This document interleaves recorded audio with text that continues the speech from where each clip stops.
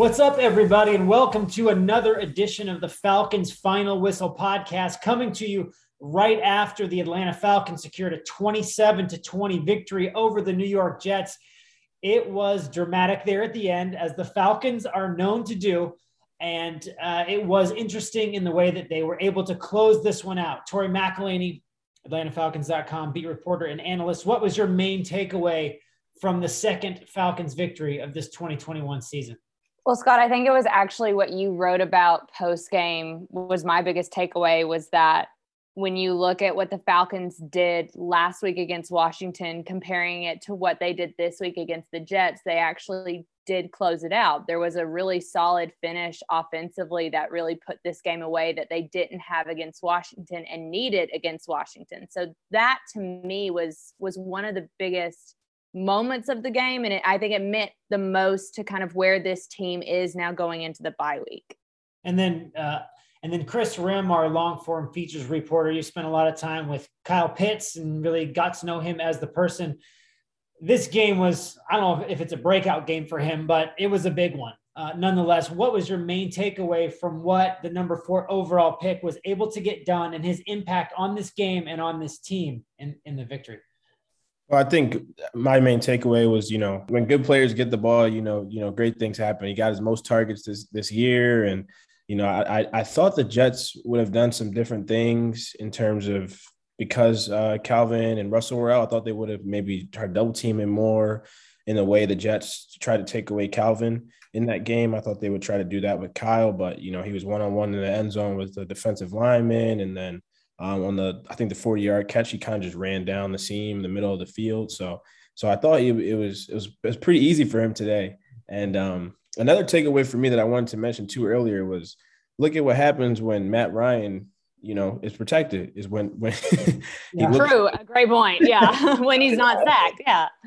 when Matt Ryan's not being pressured, he's still a great quarterback. He shows you, why he won that MVP. And I think today was a prime example of who Matt Ryan is. And we're going to talk about all that and more on the Falcons Final Whistle podcast, as we do every single episode, breaking this thing down, if I can say that right, over the course of 4 quarters. Starting with Kyle Pitts' big day, we are going to go into detail about that final and decisive offensive drive. We're also going to ask about some unsung heroes, some MVPs not named Ryan, Pitts, or Patterson. And we are going to talk about that feel-good feeling heading into the bye week and how important this win was for the psyche of this team, where we are going to address all that and more here on the Falcons Final Whistle podcast, which is brought to you by Microsoft 11, the official operating system of the NFL and the Atlanta Falcons. The all-new Windows 11 is here to bring you closer to what you love, like, the Falcons Final Whistle podcast. Learn about all the awesome new features of Windows 11 at windows.com. And when we come back, we're going to bang the sound effect and get started with the first quarter. We're getting started here on the first quarter of the Falcons Final Whistle podcast. We're going to have 5 minutes to break down number 4 overall pick, Kyle Pitts' day, where he had 9 receptions for 119 yards, a touchdown, that huge 39-yard catch that really jump-started the final and decisive offensive drive. And he did all that on 10 targets. He was dominant and effective early, and it was really impressive to see everything that he was able to do. Chris, you've already kind of talked about Kyle Pitts a little bit, but could you sense early on that maybe a special game was in the making here? Was it something that you could kind of pick out even on that first drive or in the first quarter? Yeah, I think there are kind of 2 sides to it coming in, because you think, okay, number 1 and number 2 wide receivers are out. Kyle should automatically have a big game, but also they're going to take Kyle out of the game. So, my friends were asking me, should I start Kyle in fantasy or this and the third? And I was kind of torn because, like I said, you don't know if they're going to really focus on taking him out the game or if he is going to have that big game like we saw today. And obviously it was the latter. Like I said earlier, I think what we thought the Jets were going to do in terms of focusing on him or double teaming him or even having, someone low and high on him, it wasn't there today. And I thought, he got more targets than he's got all season, and they were also, a lot more open. So yeah, his performance was not. I wouldn't say it was expected, but I thought it could go one or two extremes, and it went the good one for him. And maybe a note to the Jets is when you're close to the goal line, don't cover him with the defensive lineman. I mean, just a thought. I don't know. That seemed like a mismatch that they were taking advantage of. Tori, let's jump to the end here. That fourth quarter catch, the 39-yarder, I believe.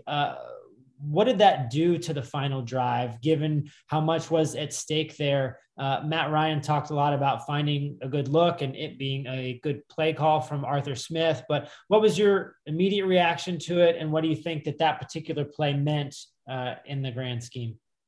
I mean, I think that Matt Ryan said it best when he called it the jump start that the Falcons offense needed in that moment, because I think when you look back to last game against Washington, it was a jump start that they didn't have.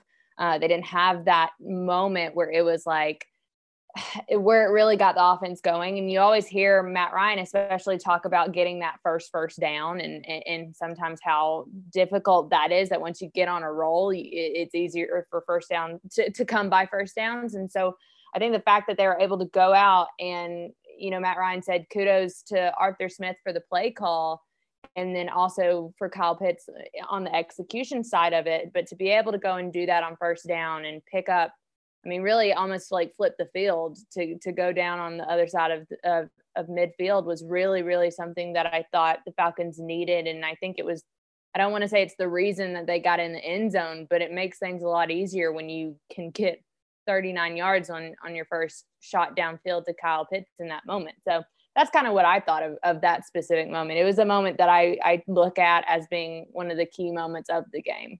And Tori, you wrote extensively about Kyle Pitts in your post-game Tori's takeaways column. Give fans a preview of what you were saying there, that maybe this is the beginning of the Kyle Pitts era. Yeah, so I think there were so many questions coming into this game about exactly what the Falcons pass game was going to look like without Calvin Ridley, without Russell Gage. And going off of what Chris was saying, we didn't know how the Jets were really going to play Kyle Pitts. And so the fact that we're sitting there kind of watching Kyle Pitts pick this secondary apart, it was very – I wrote this and I really meant it. Like, as I'm sitting there watching Kyle Pitts do what he did today, I really felt like this is a game that we will one day maybe look back on and be like, that's the example of what Kyle Pitts can really be in this league. And I think what he can do in this offense and why you go out and get him at number 4 was so he can have games like today. And I think that was what I really hung on to the most when I was going through this. My post-game takeaways was really looking at, like, this is the performance that you've been waiting for from Kyle Pitts. Since the moment that his name was called on the first day of the draft, this is what you've been wanting, this type of production. And so that's really what I kind of dove into post-game. And I think if you're Falcons fans, you're really excited that you finally got to see this from Kyle Pitts.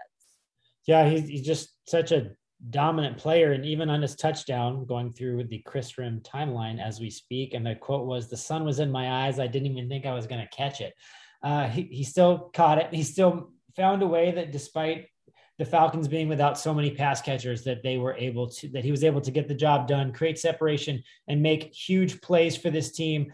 I do agree with you, Tori. I think this could be a real landmark game for him. And I think it's going to be interesting to see how he and the Falcons continue to use his skill set moving forward and take advantage of his physical gifts. And that'll bring us to the end of the first quarter.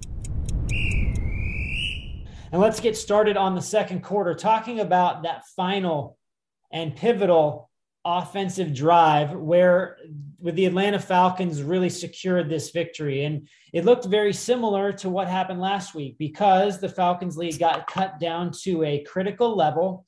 And then they had an offensive series. And against Washington, they went run, screen, and went nowhere. They punted. Washington came back and eventually won that game. This drive went markedly different. The Atlanta Falcons went 75 yards on 9 plays over the course of 4 minutes and 36 seconds to really reassert themselves and do what good offenses do, is that they are closers. They can finish games by playing keep away. Everything that you want to happen from an offensive perspective late in a game when you have a lead, the Falcons were able to do. We talked a little bit, Tori, about that Kyle Pitts play, but maybe just generally speaking, what did you think of Arthur Smith's role in this particular offensive drive and how the Falcons were able to execute it? Yeah, I think something that I really hung on to post game was when Arthur Smith, and I'm going to read the quote because I thought it was really good. He was asked about, that final drive, and he said, "We're not going to sit here and play into our fears. I was pissed at myself from last week. The worst thing, I'll probably make plenty of mistakes, but I'll try not to make the same mistake twice. We're not going to live in our fears. We'll be aggressive when we need to be." And we had good blocking up front. And I think that quote where he's talking about not living in your fears and not making the same mistakes twice was really impactful when I'm looking at that final drive and being able to be like, okay, like we're talking about a first-year head coach that's learning as he goes along too. And it wasn't a situation where, people I think criticized him a lot last week where they were talking how he was too conservative in that moment that we were talking about in the fourth quarter against Washington. Tossing the ball up to Kyle Pitts for a 39-yard gain is not conservative. And I think, I think that's where he's talking about, like, we're not going to just kind of sit back and make the same mistake again that we made last week. And so for his role in this, I think and Matt Ryan was very complimentary of him and was like, it was a good play call. It was him seeing where the safeties were and seeing that he could kind of go over the top of them. So when I'm thinking about Arthur Smith's role in this, that's what I kind of cling to. And I thought that quote was really, really telling to kind of how Arthur Smith took the Washington loss and reevaluated what he was doing to kind of jumpstart this offense in the fourth quarter against the Jets, and it paid off. Yeah, and I think when we talk about his role, that's really all you can ask for, especially in a first-year coach, to see in real time him learning from a mistake that he admitted that he made last week. I don't think everyone thought it was a mistake. I guess he evaluated himself after and viewed his decision-making last week as a mistake and could have been, more aggressive. And you're seeing in real time this week in the same situation, Arthur Smith, has a much different play call, much more aggressive play call, and it works. And then he admits, post-game that, this was a decision I made based off what I learned. And I think it's good for your first-year coach to be, candid and honest in that way, and for fans to see that, he's evolving too, like Tori said.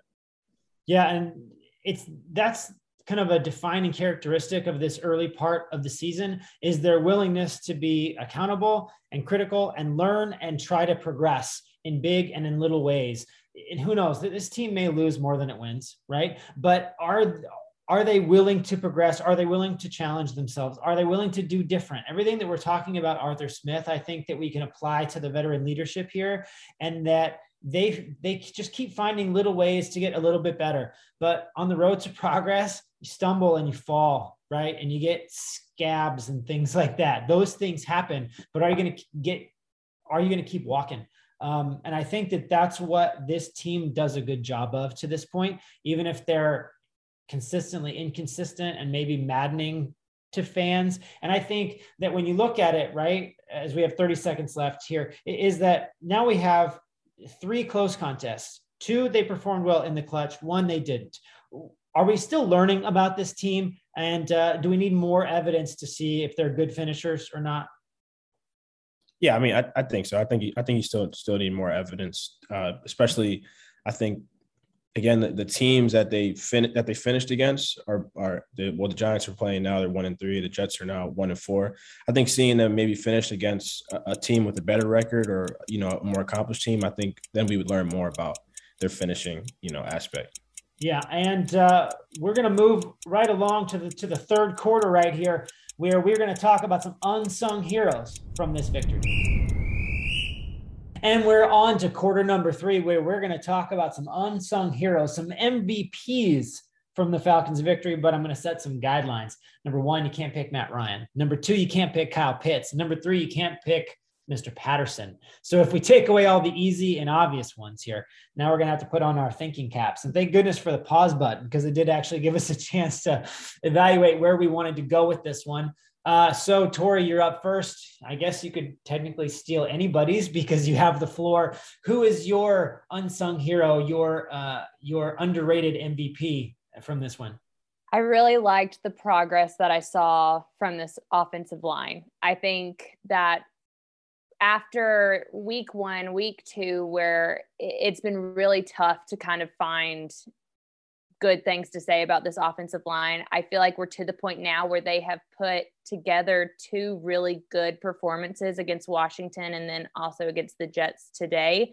I was they didn't give up a sack against this Jets defensive front that we heard so much about coming in. And Arthur Smith, I mean, y'all know, like we sit and we talk to Arthur Smith quite a bit throughout the week. He's not really one to give compliments where like a compliment isn't due. And so the fact that he was talking a lot about this Jets defensive line and their coordinated rush attacks and how good they were. And I really like hung on to that. And I thought this offensive line did very, very well, not giving up a sack, but also getting a good push up front to run the ball. I thought Mike Davis looked as good as we've seen him look. And it was because they were getting him to that second level on a few runs. And so all of that to say that the offensive line, it's not sexy to talk about the offensive line and people don't like talking about offensive line play, but I did think that they played fairly well today. I think that's a huge step in the right direction for this unit as a whole, because as Chris brought up earlier, what an absolute shock. Matt Ryan's a pretty good quarterback when he has time to throw. The man's on a bit of a roll, but we're not talking about him right now, Scott. Don't go into that digression. I'm now talking to myself, not you guys. A little bit. But Chris, who first came to mind when you thought about unsung heroes here? Yeah, for me, it was Jalen Hawkins, and that I kind of wrote about him. He was featured in my story for AtlantaFalcons.com about the defense stepping up as a whole, because Dean Pease earlier in the week, he always is pretty animated in his pressers, but this week he was in the NBA. He was a rebounder at the podium. He was Clint Capella or something. He was motioning his hands. He was showing the media members how to rebound. And I wasn't there, but I watched the video, and he's showing them how to rebound. He's comparing this to the defensive backs, because last week in Washington he said that the DBs weren't aggressive enough to the ball, and we saw that specifically with a touchdown from Terry McLaurin, where the ball floated in the air for what seemed like forever, and the DBs didn't attack it.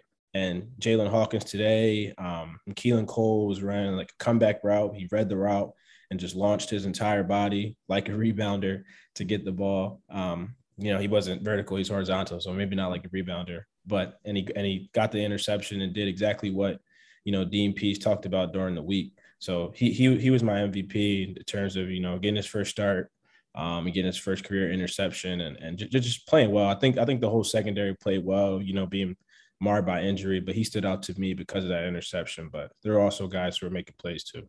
Yeah, and when I look at this group of tight ends as a whole, right, that we all expected Kyle Pitts to be a featured player and Hayden Hurst to be a featured player without Russell Gage, without Calvin Ridley. But everybody forgets about the throwback dinosaur, whether he likes that nickname or not. I've known him long enough that I don't care. Lee had another really solid game all around, 3 receptions for 30 yards, including a 22-yarder where he was wide open. And I think people forget that he can catch and he can turn up field, and you don't want to see his shoulder pads go down when he's rumbling towards you. But it's another wrinkle to this offense that does have a lot of skilled players that can make plays. And it was on a day that we haven't been terribly critical of too many, but let's be honest, the wide receiver position, those playing a few too many drops for my liking. I think that's a fair and accurate thing to say, but the tight ends really came to the rescue here. I think that includes Lee Smith. And since we have about a minute left too, I'm pouring over the box score here, and Ade Ogundeji, right, with a sack, really kind of showed up a little bit. That second wave of this young group of rookies. You have him. We had a Richie Grant sighting. Oh yeah. Darren Hall play. Any other rookies stand out to you guys? I mean, those are the guys that I think of. It's like Richie, Ade, Darren Hall. We've seen what Avery Williams has been able to do. It was unfortunate that he wasn't able to play today. We saw obviously what Kyle Pitts was able to do, Jalen Mayfield. I mean, this is very much a rookie class that this game was huge for all of their developments. So many of them had key moments in the game that I thought we're going to look back on and be like, that's really something that you wanted to see from this group. Yeah, and I just think that was so key to have young guys show up. We didn't hear Jalen Mayfield's name, probably a good thing, which means maybe that he was better along that offensive line as we wrap up quarter number 3. Man, the Falcons took a long flight to go play the Jets. It was not a 2.5-hour trip up to the Big Apple. It was all the way across the Atlantic Ocean to London to go play the Jets. They come back with a victory, and so many guys said that even though it's a long ass flight, direct quote, long ass flight. It's not me swearing and changing our G rating.